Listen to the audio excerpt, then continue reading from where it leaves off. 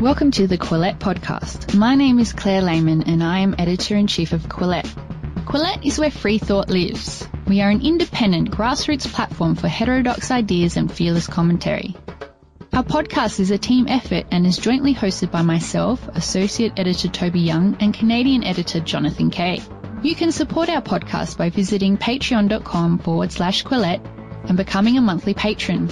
By becoming a monthly patron, you'll also receive our weekly newsletter. Welcome to the Quillette podcast. I'm Jonathan Kay.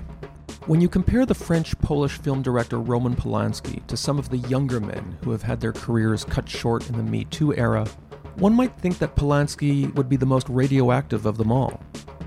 Al Franken, to take one example, resigned from the U.S. Senate after being accused of inappropriately touching and kissing women. Comedian Louis C.K. came under attack when it was revealed that he masturbated in front of women backstage. Author Junot Diaz resigned as chair of the Pulitzer Prize board after a woman claimed he forcibly kissed her. Polanski, by contrast, pled guilty to a much worse sin.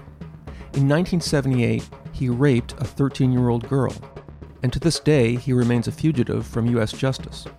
Yet this month, his new film, An Officer and a Spy, was awarded the Grand Jury Prize and a standing ovation at the Venice Film Festival. The survival of Polanski's career owes much to Europe's more liberal attitude to male sexual misbehavior. But it also seems connected to a complicating element within his rape narrative. Polanski's victim, Samantha Geimer, never fully played the role that prosecutors wanted. And in the years since her rape, she has refused to bow to her critics. In the early days, these critics included conservatives who sought to shame her as a wanton temptress. And now, in the modern era, they include progressives who want Geimer to play her expected role as wounded victim. This week, I spoke to Geimer about all this, including the effect that these events have had on her mother, who came under intense criticism for allowing her daughter to be alone with Polanski during 2 separate photo shoots, all those many years ago in Los Angeles. Here are excerpts from our conversation. Tell me, how did you come to live in Hawaii? I live in Hawaii on the little island of Kauai. Back in the late 80s, my mother instigated the charge, and my whole family, we all moved to Hawaii. My sister, our husbands, and now we have children. So it was my mom's fault. She did it, and we all followed. Does the geographical dislocation from the continental United States allow you some respite from some of the perhaps unwanted attention that I'm sure you still get? Yes, being so far away from what we call the mainland has been a real blessing. The notoriety of my case is just irrelevant over here. And with a few kind of rare exceptions, we have no trouble, no publicity. Only a few times have ever had a paparazzi over here. I imagine if I lived in Southern California, it would be a much different situation for me. To some extent, your life, it must ride in waves. Like there'll be a movie or there'll be a news item or there'll be a book. Then someone like me will come calling and demand to interview you. Has that been the pace of your life? That's exactly what it's like. It just comes in waves when it comes. And that will always have something to do with what Roman is doing, or maybe just something that's reported in the press, true or not, about Roman. Certainly when they tried to extradite him from Switzerland was the most dramatic tsunami for me. But it just disappears, and you never know what might happen. And it's been 42 years, so at this point, I'm very comfortable and have come to terms with this part of my life. Tell me something important about your life that you're going to want people to remember 50 years from now, 100 years from now, that has nothing to do with Roman Polanski. I think for me, my family is really the most important thing in my life. I have 3 adult sons. They're probably, I feel like they're my greatest achievement. I never really pursued success in a career. I worked, because we all have to work to make a living. So I think my sons are what I'm most proud of, and I've always tried to be kind and helpful to people. Even when I wrote the book, what makes me most proud of my book is how many people told me that they connected with it and it helped them somehow get through struggles of their own. One of the things you talked about a while back with my colleague Jamie Palmer was the distinction between your status as somebody who was victimized by the crime of rape and the identity of a rape victim. Can you tell me a little bit about that? Well, I think there's two parts to that question. One is, if you're victimized, do you remain a victim? And is that how you identify? But the other part would be the actual saying, I have been raped. Now, I can say that because I was underage and statutory rape, that's what you call it. But I was never injured or brutalized or terrorized or anything like that. So I feel like it's different for me than it is for other victims of rape who have really been hurt. So I don't identify as a victim anyway, because stuff happens to all of us and you either get past it or you don't. So I'm getting past it. But also, I think I just never really felt that victimized by Roman to begin with, which is a little odd for people to understand, but that's just the truth of it. One of the, to my mind, somewhat absurd claims about you is that you have Stockholm Syndrome, which seems ridiculous because if you actually did have Stockholm Syndrome, you wouldn't acquiesce to the idea that you were raped at all. When I talk to you, it doesn't sound like somebody who's operating under some kind of traumatized delusion. When I read your interview with Jamie Palmer, you talk about things like, well, yes, it was rape, but I never felt terrorized. I didn't feel that I was in a state of horrified panic, despite the fact this was clearly a horrible crime. You mentioned that Roman Polanski wasn't trying to inflict pain. He wasn't being sadistic. As I was reading that, it felt like a sort of thought crime. In this era, we're not allowed to say that because once something is rape, there is nothing that you're allowed to say, even if it's basic things about human nature, like was he trying to cause you pain or was he not trying to cause you pain? Mm-hmm. You're simply not allowed to go there. Even though as moral creatures, we go there with our thoughts, even if we don't go with our words, you go with your words. And what's astounding is it sounds like people who self-identify as champions of rape survivors, they've come after you, sometimes viciously so. Oh, yeah, they don't like it. I speak for what happened to me, and I'm allowed to do that. And nobody gets to change my story, make it better, make it worse, make it different. I know what happened. I know how I felt, and I'm going to speak my own truth about it.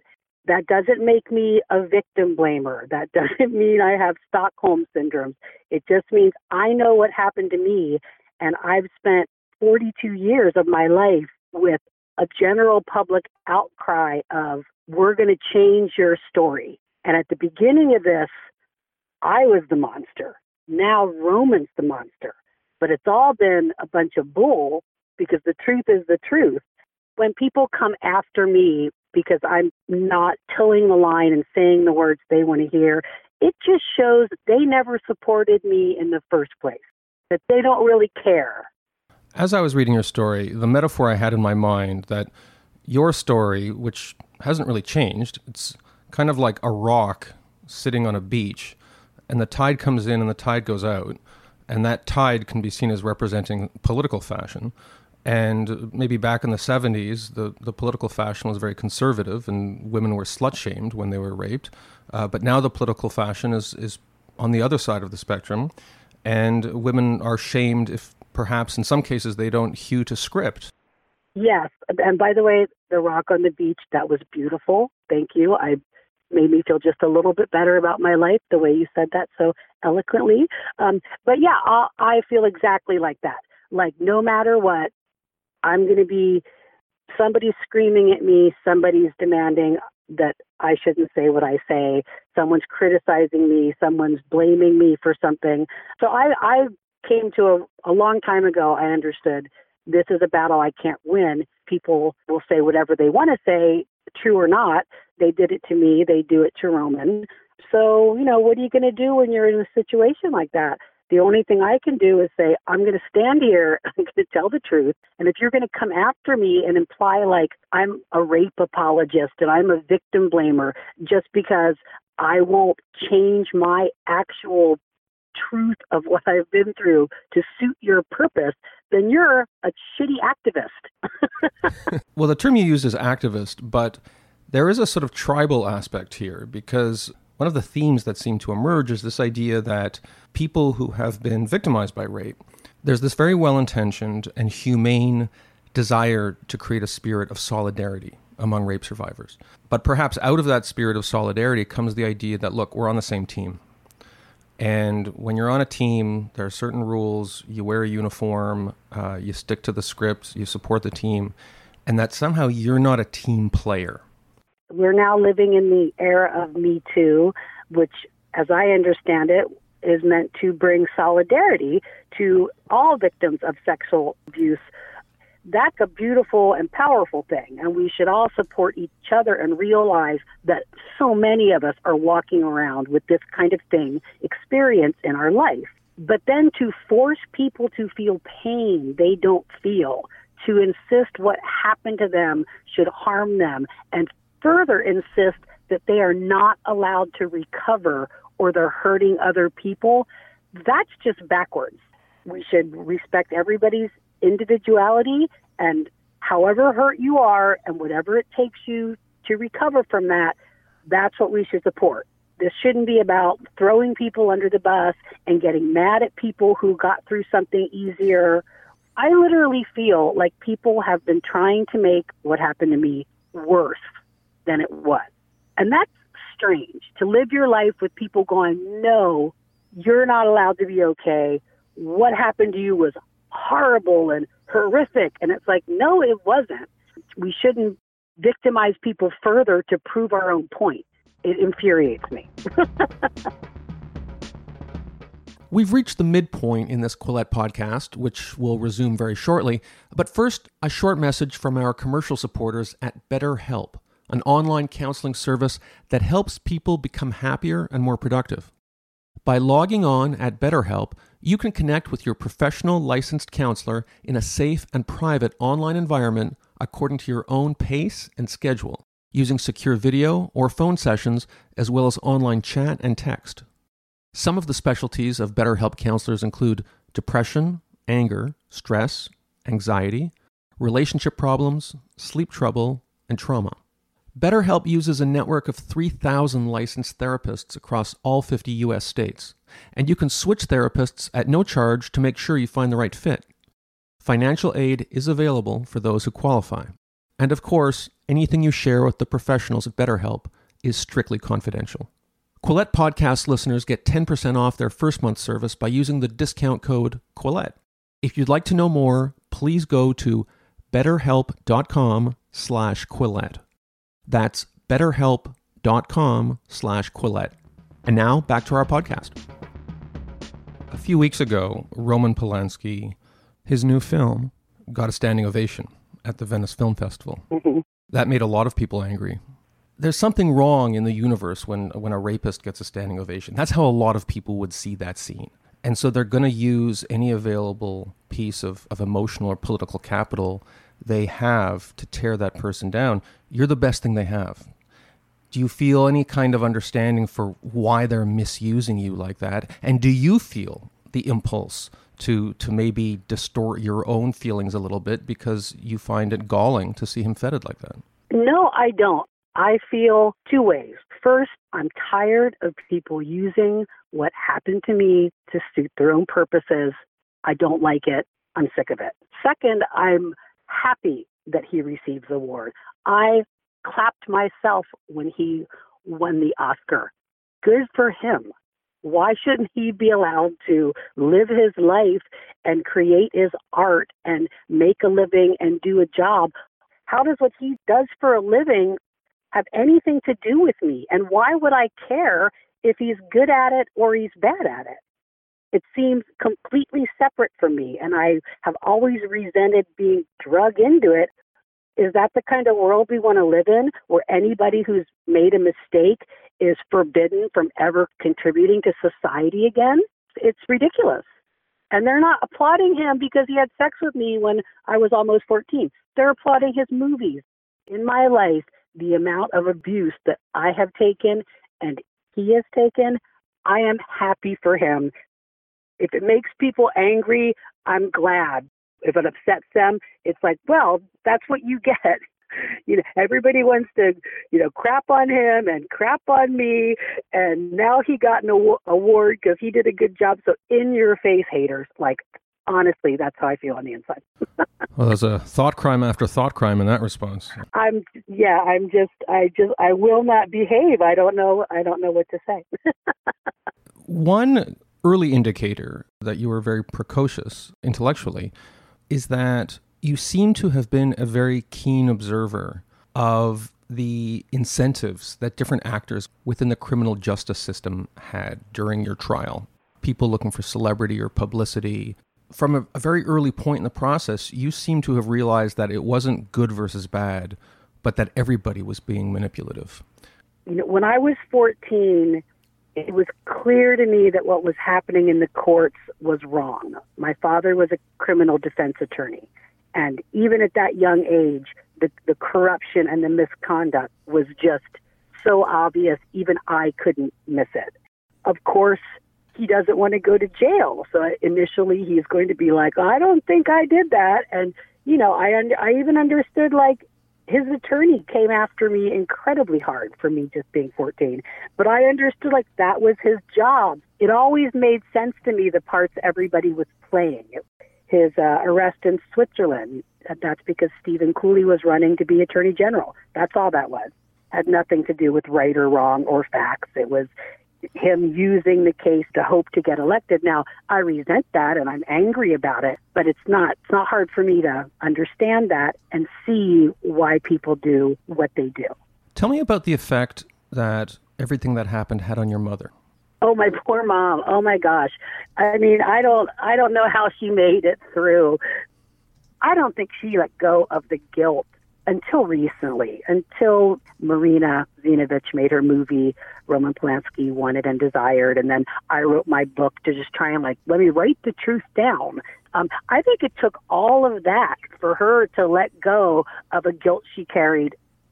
She was an actress. That's how she supported our family. She quit acting. She went into real estate. She felt responsible and carried that guilt for decades. And the fear that somebody would find out who she was. She continued to be a quite well-known spokeswoman for a car dealership back in the day. And if anybody found out she was the terrible mom who sent her daughter off with Roman, that was her main source of income. She would have lost that. So just the hiding, the guilt.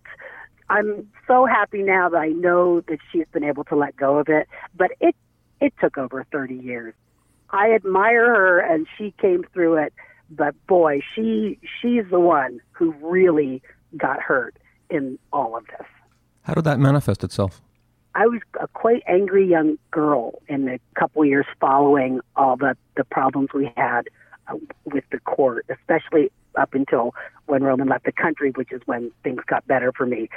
I feel like she really did, like, tiptoe around me and give me everything I wanted. And, like, I had everybody walking on pins and needles because I was just mean and pissed off and this horrible teenager, which a lot of us are horrible teenagers.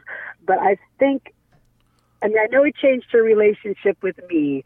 If I think about it right now, it's kind of like she expected a lot less of me after that, and I could kind of rule the roost a little bit and be more self-destructive than I think she ever would have allowed. I've kept you on the line for a while, so I'll make this my last question. As we've discussed, we live in an era when it seems like everybody loves to divide people between the good and the bad. Entertainers were allowed to enjoy and entertainers were supposed to excommunicate. I'm curious where you think Roman Polanski, what category he would fall into if we are to understand him in a more nuanced way. I'm going to use a crude arithmetic index because that's sometimes how people think, including me, I guess. On a scale of, say, 0 to 10, where 0 is a normal person and 10 is a monster, where would Roman Polanski fall in your estimation? I would give Roman a 0 because I do know him, and he's a decent person, and he's got a wife of 30 years who's a wonderful woman and children, and everything I know about him all these years is that he's a good guy. I'm sorry people don't want to hear that, but that's what I know of him. He's been very kind to me on many occasions. Samantha Geimer, thank you so much for joining the Quillette podcast. Okay, well, great. Thanks very much. You have a wonderful day. If you would like to support Quillette, please consider becoming a patron. Head to our Patreon page. That's patreon.com/Quillette. If you haven't already, follow us on social media. We're on Twitter, Facebook, and Instagram. Do you like what you're hearing? Perhaps you would like to read more about the issues in today's discussion. Head to Quillette.com where you will find more content.